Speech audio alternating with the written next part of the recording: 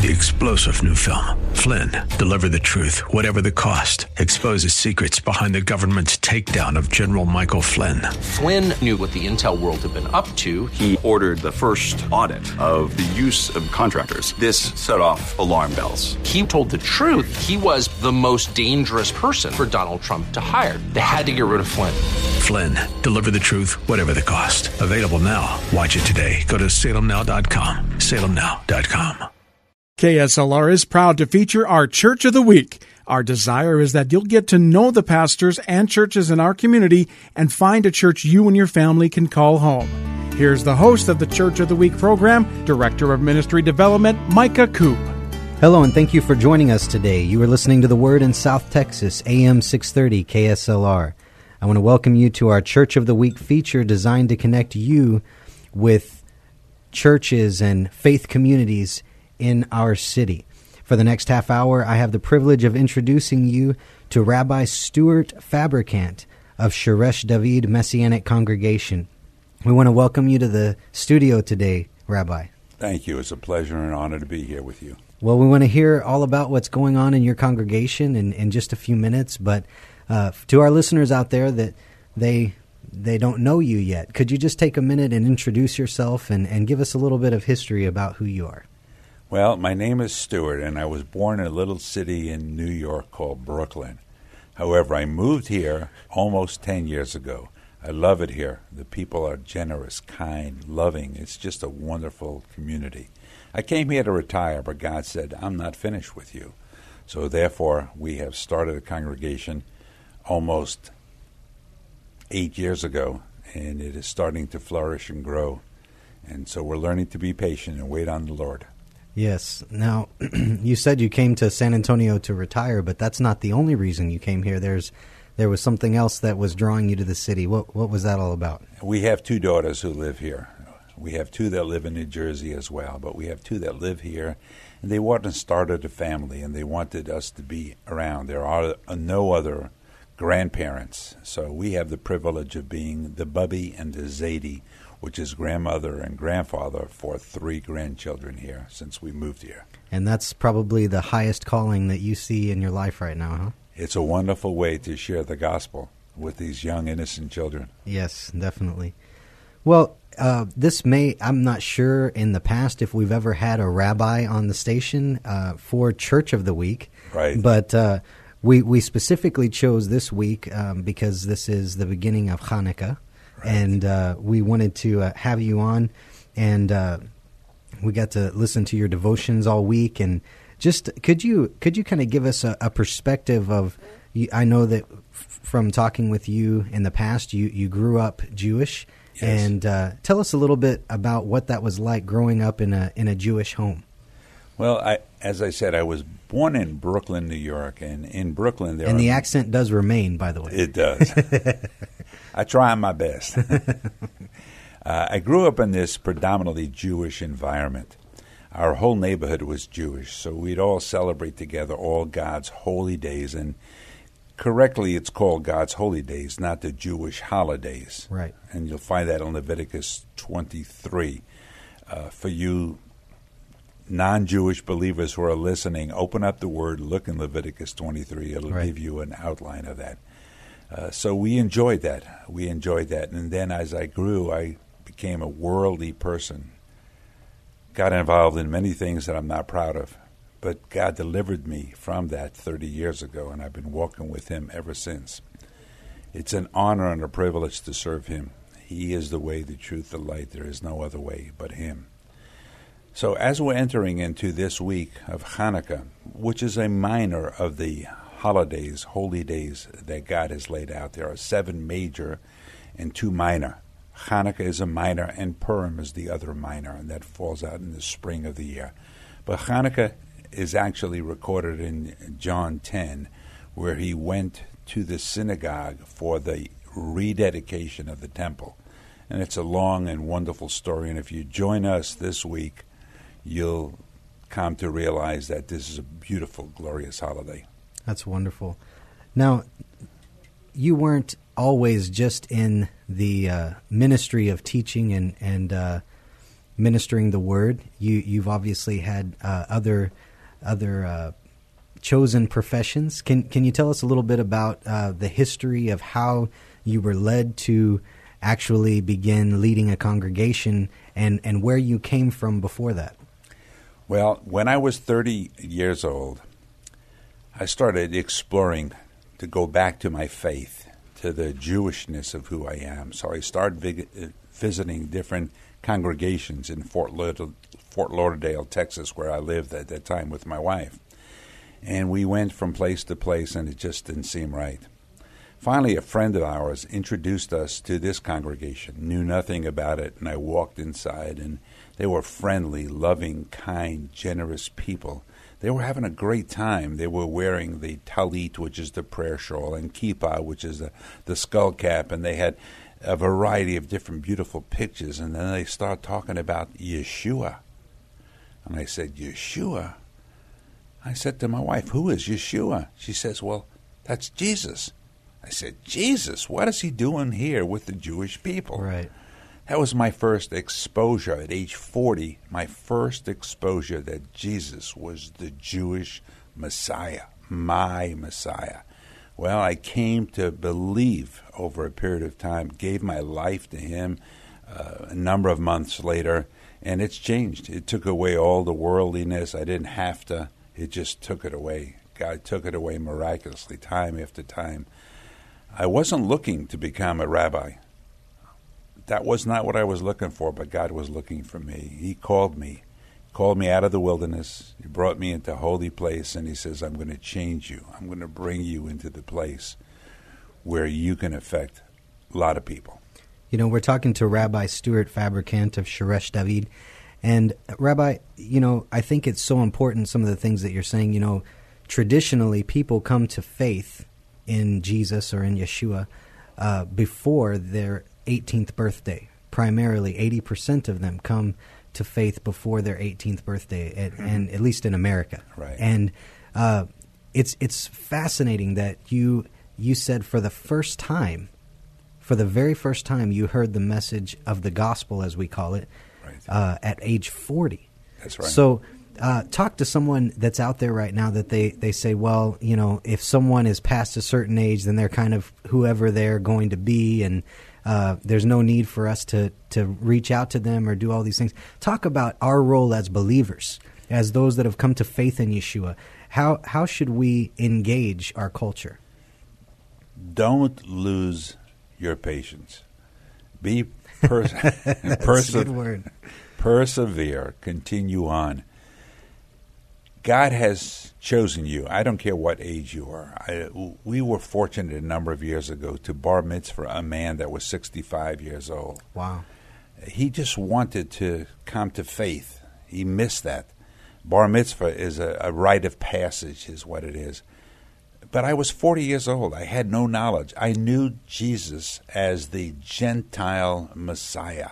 Forgive me for those who are Catholic, but when I saw him hanging on the cross, I really thought he was Catholic. I had no knowledge or idea. So until you're exposed to that, you have no knowledge. If you hang around with people who are not living godly lives, then that's the life that you're going to be brought up with. Hang around with people who have their life together in spite of anxiety. The difference between a believer and a non-believer is when a believer has a flat tire, they call AAA, they fix the tire, and they go on with their life. A non-believer, when they have a flat tire, they call suicide prevention. Life is in turmoil for them. There is no peace. But in spite of all things that are happening in our lives, there's that peace that passes all understanding, and only God can give it to us. So it doesn't matter how old you are. It's the willingness of your heart. If you're sick and tired of being sick and tired, it's time. That's good. That's good. We're talking to Rabbi Stuart Fabricant of Shoreshdavid. Now, talk to us out there, that may be ignorant about Messianic Jews or the congregation of believers that have come out of the Jewish culture. And we don't understand maybe the significance of that or what role they play in our society of believers, if you will, or part of the church of Jesus Christ, not of Latter-day Saints, by the way. Right. The Church of Jesus Christ, or the Church of Yeshua, the body of Yeshua. What is the significance of the Messianic Jewish believer? Well, we have to go back to the beginning. 2,000 years ago, when God saw it in his infinite desire to send a Savior for us, he sent his only begotten Son, who God chose to be born into the Hebraic roots. Now, without the Hebraic roots, there is no foundation, because Christianity came out of the Hebrew roots, the Hebraic roots. Yes, sir. To do away with it is a travesty. In our country right now, there is movement to eliminate the Ten Commandments. Without the Ten Commandments, what is our foundation? Without the original, we call it Tanakh, it's called the Old Testament. Without that, there is no foundation. It's not done away with. God doesn't change his mind. He's the same yesterday, today, and forever. So Yeshua had to come. Why do we call him Yeshua? Because that's his given name. My name is Stuart. If I moved to China, my name would still be Stuart. If I moved to a foreign country somewhere, my name is Stuart. His name is Yeshua. We call him Jesus. That's not his name. That's his Greek interpretation of his name, Yeshua. Yeshua literally means salvation. Yes. Wow, isn't it awesome that God chose? I have a bit of empathy for the church as a whole. They're missing the joy of God's holy days. They're missing the foundation of their heritage. Without the foundation, there's no substance. A house built on sand will crumble. There are 33,000 organized religions. Which one is right? There's only one way. And I'm not professing that we have the answer, but to follow the original way that the disciples, they were all Jews, by the way, Jewish message. They were Hebraic, but they got the message, and their job was to pass it on. So they came. Yeshua said, I came for the lost sheep of the house of Israel. You know what? He loves us all, Jew and Gentile. We're one new man. But if we're born white, we can't become black. If we're black, we can't become white. If we're Oriental, we can't become other than who we are. God makes us one, echad, one in the Messiah. That's so good to hear. And, the week of Hanukkah, I know you mentioned it's a minor of the holy days, but I know you can't do it justice in 2 minutes, but if you could just give us a brief overview of what we're celebrating at this season, right, that so many believers are maybe ignorant, or they don't know what the significance of these days are. The celebration of Hanukkah came about simply when they took over the temple and they desecrated it. They put pig's blood all over the temple. They destroyed all the artwork and all the things that made this temple holy. So when they recaptured it, it's a rededication. They cleansed the temple and they rededicated it. And the miracle of Hanukkah is lost, unfortunately. But the simple part is, if you go into a traditional Jewish synagogue, I don't care whether it's Orthodox, Conservative, Reformed, it matters not, or even Messianic, they usually have a light that burns, the eternal light. And that's in remembrance of God. So in that period of time, they had no electricity, they had only oil. The temple was desecrated, there was no oil. Oil takes 8 days to purify. They found a cruse of oil, and they said, well, we'll light this. And it lasted for 8 days until new oil could be made, and the eternal light started to burn and kept burning for all this period of time. So it's the celebration of the rededication of the miracle of the 8 days that oil lasted until new oil. That's the simple part of it. Now, we've ingratiated it so much now with presents of 8 days, which is nonsense. It's not about the gifts that we give one another. It's the gift of God's love that he gave us. And that's what the simple part of Hanukkah is. It's the story of that. We're talking to Pastor Not pastor. We're talking Pastor to Rabbi. Rabbi. Pastor Rabbi. Yeah, we're talking to Rabbi Stuart Fabricant of Shoreshdavid. And Rabbi, would you maybe take a little liberty here and expound on the significance to all believers and the representation maybe that can be grasped from the celebration of Hanukkah that we can apply to our lives? The simple part is that it was a dedication or a rededication. That's what we as believers need to rededicate ourselves on a daily basis. We need to cleanse ourselves. We can't come to him clean. He says, come to me as you are, and I will clean you, as I did when I was 40 years old. I came to him with all the baggage of all the things that I did in lifetime. He cleansed me. He took that away from me. I didn't have a desire to be gone with all the worldly stuff. I enjoyed that pleasure, I thought.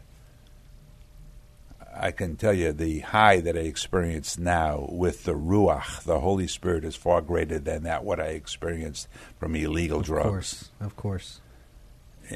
It's a travesty that the body of believers are not coming together. They're not celebrating.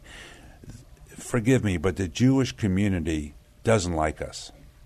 And I was born Jewish. I went through the whole thing, circumcision and all. So I'm a naturally born Jew. But because I'm a believer in Yeshua, the Jewish community doesn't like us. Matter of fact, they despise us. The church doesn't understand us. So we have this chasm. We like to consider ourselves to be the bridge, the kesher. The kesher is bridge. To understand that Jews and Gentiles are one, but only in the Messiah. By themselves, they're seeking nothing. Together, we can seek God's divine order for us, what he wants us to do.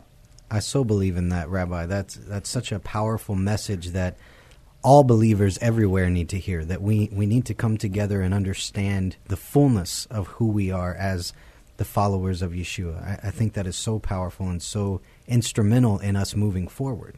In Isaiah 42:6, that has been a scripture that my wife and I have hung on to for all the years. My wife is not Jewish. She operates more Jewish than most Jewish women I know. Well, in Isaiah 42:6, it says to be a light unto the nations. Our job as congregational leaders, as called out ones, is to go into the nations. The nations is the church, in our opinion, and to provoke them to jealousy so they have the right terminology when they share the gospel with the unsaved Jewish community. You have to say it to them lovingly. You can't say, Jesus is the Christ. That's not his last name, by the way. Yeah. Okay. You can't say that. You have to say Yeshua, the Messiah. Mm-hmm. Yeshua HaMashiach. You have to say believer. You shouldn't say Christian. You should say believer. You shouldn't say church. You should definitely never say convert. A Jew doesn't want to hear convert. They have been persecuted for all time. But you know what? We won, and we will continue to win. The church needs to come together. They have to invite a Messianic rabbi to their congregation and inform the congregants of their Hebraic roots, not to convert them, but to inform them so they can provoke the unsaved Jews to jealousy. That's excellent. Yep, it's a very powerful scripture we need to take on board. Amen. Rabbi Stuart Fabricant of Shoreshdavid is with us today in the studio. Now, Rabbi, we talked earlier about how you came out of the world of finance. Yes. And let's get a little more now updated here with how you got into a calling to become a rabbi, because that was never your intention at first. So how did all that transpire? Well, as I said, 30 years ago, was in the early 80s is when I became a believer. I moved to Waco, Texas. I was living in Fort Lauderdale, Florida, and that's where all this came about. Became a believer, then within a year, God sent us to Waco. And we had 7 years, and my wife said it's the 7 years in the wilderness. And we learned, and I was a big fish in a small pond. Waco has a smaller community. And people would call me day in and day out thinking that I was the authority. So I became more knowledgeable. I studied the Word, and we started a home fellowship. And then 7 years later, we moved to Tampa, Florida. We moved there, long story, the shorter version, less boring, is that we started a congregation, and it flourished. It started to grow. And then I am in the financial arena. I do biblical counseling for people. I teach them about investments. I teach them how to use the money wisely. You have to understand that God owns it all. Yes. Not 10% of it, 100% of it. And when you turn that over to Him, He'll control it. Isn't it amazing? When you give away 10%, you have such an abundance, it's amazing. It's unbelievable. It's God's principle. So we started this congregation. The congregation grew and flourished. I served there for 7 years as the congregational leader. I never wanted that title as rabbi. I thought it was just awesome. I'm just the congregational leader. Don't call me rabbi. I don't want that mantle. Well, nonetheless. It's not always what we want, is it? No. The business flourished, and the congregation flourished. And I had trouble managing it. So I prayed, I sought God's wisdom, and He said, you need to give up leadership in the congregation, and I will send you somebody. You continue. Well, I sold a lot of insurance. I would share with the gospel. Almost every house that I went to, almost every business that I went to, I share with the gospel. I led with the gospel. I would look for a way to share about salvation. I prayed for almost every one of my clients. I led people to the Lord. I did so much more God work in the business arena than I did in the congregation. And I felt very happy, very satisfied. And the Lord sent me somebody. I hired him, stayed 5 more years. And as I said earlier, our daughter said, hey, come on to San Antonio. Well, I thought, I'd done well financially. I come here or retire or take it easy. And God said to me, Moses, I'm not finished with you yet. So we started another home fellowship. It led to a congregation, and here we are today. And I'm still going strong for the Lord and still doing finances. Now, you said something significant there that I'd like you to just talk to our listening audience for a minute. You said you did more to share the truth and the gospel of Yeshua as a businessman than you even did as a rabbi or as a congregational leader at that point. Absolutely. Tell us, encourage the people out there today that maybe they think, well, because I'm not quote unquote in the ministry, or I'm not a pastor or a rabbi or a teacher or anything, then I am not qualified then to share my faith. Talk to them for just a minute. Many people have said to me over the period of time that I want to be in ministry. I want to be in ministry. Well, I asked them this question that I learned many years ago. Have you come to the point in your spiritual life where you know for sure that if you were to die this day, you'll be with God in heaven? Depending on the answer they give will be where you go with it. And then if they would come to the point and say, yes, I am a believer, I'm covered in the blood of Jesus, He's made me whole, then I would tell them, you are in ministry full time. We take that very lightly. In businessmen in particular, they go to church on Sunday, but on Monday they're a different person.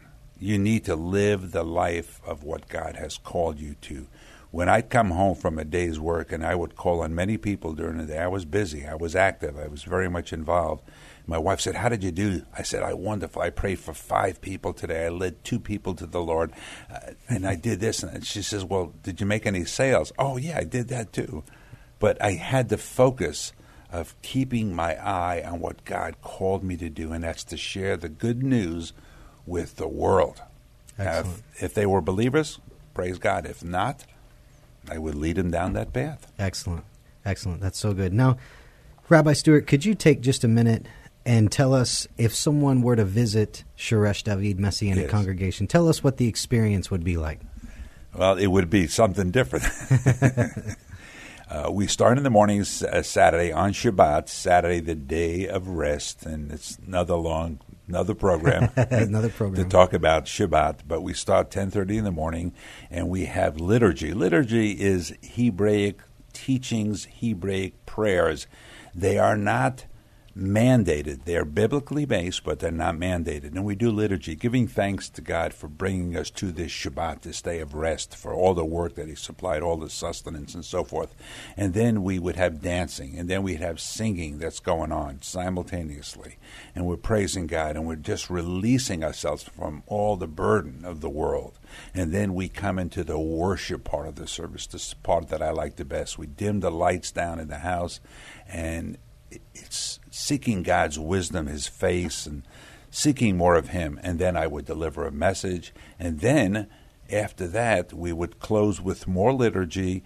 And then we all go in the back and we have lunch together. We have Oneg celebration. So we literally spending the day together. And then after that, we have Hebrew classes. And then we have more teaching and dance teaching. And that goes on basically from 9:30 in the morning to 4:30 in the afternoon, all Shabbat. So we celebrate Shabbat together as a family. That's good. And Shabbat starts at 10:30. The Shabbat service starts at 10:30. Where is that located? It's located currently we're meeting at a church facility. That facility is at 201 Harriman Place.